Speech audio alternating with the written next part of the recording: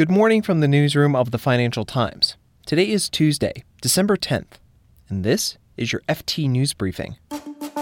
The trade agreement that would replace NAFTA might be done as soon as this week. Morgan Stanley is cutting around 2.5% of its global workforce. Amazon is suing the Pentagon over a $10 billion defense contract, and SoftBank is selling its sizable stake in the dog-walking company Wag. Then, the life and legacy of former Federal Reserve Chairman Paul Volcker. I'm Mark Filipino, and here's the news you need to start your day. A U.S. trade agreement with Canada and Mexico could be ratified soon. On Monday, U.S. President Donald Trump took an upbeat tone on the fate of the USMCA deal, which would replace NAFTA. It's been stalled for months as Democratic Speaker of the House Nancy Pelosi pushed for more changes, including tighter labor standards in Mexico. I'm hearing very good things. I'm hearing from unions and others that it's looking good. I'm hearing a lot of strides have been made over the last 24 hours with unions and others. Hopes are high that, at the very least, the House could pass the agreement before the holiday break. An agreement on USMCA would be a big relief for investors and businesses. It's unclear when we'll see progress on a U.S.-China trade deal, and the U.S. has threatened to put even more tariffs on EU goods. But this is a rare instance of cooperation between House Democrats and the White House. On Monday, members of Congress prepared to draft articles of impeachment against the president. Many Democrats expect the committee to draft and vote on articles of impeachment this week and ahead of a vote on the House floor before Christmas. With an uncertain 2020 on the horizon, Morgan Stanley will cut around 1,500 jobs worldwide. 2 people confirmed the cuts to the FT, and a third person said they're a little more than what the Wall Street Bank typically does at the end of the year. There are a few things muddying that picture. The U.S.-China trade war, Brexit, and the U.S. presidential election could all affect the industry's performance. The heaviest layoffs will come from Morgan Stanley's technology and operations divisions. Morgan Stanley isn't the only bank trimming back. Citigroup started cutting hundreds of jobs this summer, and Deutsche Bank plans to cut 18,000 jobs by 2022. It's estimated that European banks have collectively announced more than 60,000 job cuts this year. Amazon thinks Donald Trump's beef with Jeff Bezos is getting in the way of business. It filed a lawsuit saying as much. For a bit of background, the U.S. president has complained numerous times about how the Washington Post covers him. The paper is owned by Mr. Bezos, the founder and chief executive of Amazon. And now Amazon says the president's feelings towards Jeff Bezos played a role in how the Pentagon chose Microsoft and not Amazon for a $10 billion U.S. defense contract, the so-called JEDI contract. It allows Microsoft to handle some of the U.S. military's most sensitive data. The suit claims Amazon was denied the contract because of, quote, escalating and overt pressure from President Trump toward the Department of Defense as it made its pick. It claims this was done to harm Mr. Bezos. The complaint was filed last month, but made public on Monday. A spokesperson for the Defense Department denied the claim. The White House did not respond to a request for comment. And SoftBank is selling its nearly 50% stake in the dog-walking company Wag back to the company. It's the latest disappointment for SoftBank, that is, after the failed initial public offering of WeWork. Wag told employees on Monday that SoftBank would no longer hold a seat on the company's board. Details on how much Wag would pay for SoftBank's stake were not disclosed, but a source told the FT that SoftBank would lose money on the sale.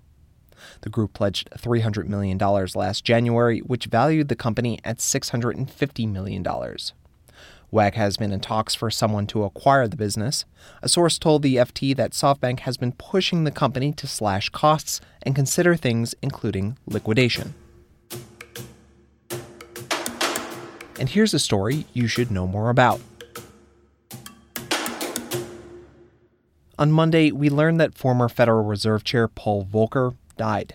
He was 92. Mr. Volcker served under a number of presidents, starting with John F. Kennedy all the way to Barack Obama. And he might be best known for the actions he took to tame inflation after President Jimmy Carter appointed him to Fed chair in 1979. that we were in a political crisis in the end of 79, 80, because the inflation rate kept going up. Federal Reserve was clearly impotent in what they were doing about it. It's not as bad as the last crisis, but it was a different kind of crisis. It was a crisis of government. That's Mr. Volcker last year. He was talking to our own Gillian Tett. There was a widespread perception that the Fed chair should not do anything too radical. Certainly politicians didn't want him to crush the recovery insofar as there was a recovery at the time. But Chairman Volcker took a very different view, and he believed that first and foremost his duty was not to the political world but to the Federal Reserve and above all else to the cause of sound money. So he famously jacked up rates quite dramatically and essentially brought inflation down. He also came with an extremely strong public service ethos, forged very much from his childhood and the post-war World War II years. And he believed very deeply and very passionately in the principle of public service. Yeah, and he said something really interesting to that effect when you spoke to him last year. I really like my legacy to be some attention to public service, but it's a losing cause. And when I grew up, good government was a good slogan. Now the phrase good government is a mockery. And his efforts didn't stop there. Gillian, what did Mr. Volcker go on to do? After he left the Federal Reserve, Paul Volcker did a whole series of different things. He worked for a while in overseeing a United Nations program, or essentially doing its audit and inspection. He tried to make the accountancy profession more credible after the whole Enron scandal. And more latterly, he went into essentially advising the government of President Obama on how to reform the financial system after the 2008 crash. And the most important and perhaps famous part of the advice he gave was the creation of the so-called Volcker Rule, which bans investment banks and Wall Street brokers from essentially gambling with other people's money and their own money. His aim was to ban proprietary trading and to ensure that the big brokers and banks were essentially safe. It was wildly controversial.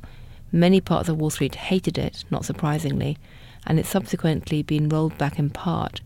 But by championing that rule, what Volcker essentially did was to really infuse the idea that big systemically important institutions, which play to some degrees a utility function in the financial system, shouldn't be allowed to behave like hedge funds and just gamble wildly with no controls. Look, the reason I like this so-called Volcker Rule is not just to search out every particular proprietary bet that's made. If they enforce the goddamn rule, then it begins changing the compensation practices a little bit, and it changes the whole atmosphere in the trading room.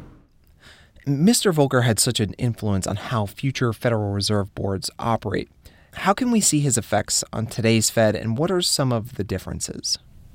Well, one of the many admirable things about Chairman Powell is that he has reached out to former Fed chairs and former Fed officials quite extensively to try and get advice and wisdom and a bigger perspective to the battles he's facing.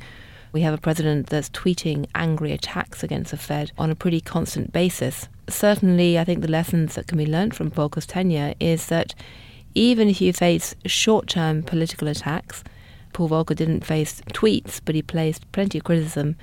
It's the long term that matters, and sticking to your guns, being consistent and credible, and above all else, dignified, is a very, very potent combination. You can read more on all of these stories at FT.com. This has been your daily FT News Briefing. Make sure you check back tomorrow for the latest business news. One quick thing before we go. We are in the middle of the FT's Seasonal Appeal, where we highlight the work of a charity and ask readers and listeners to support it. This year, our partner is the Zoological Society of London. My colleagues have been reporting on how ZSL works to fight organized poaching and to support communities affected by it. Visit ft.com/seasonal appeal to learn more.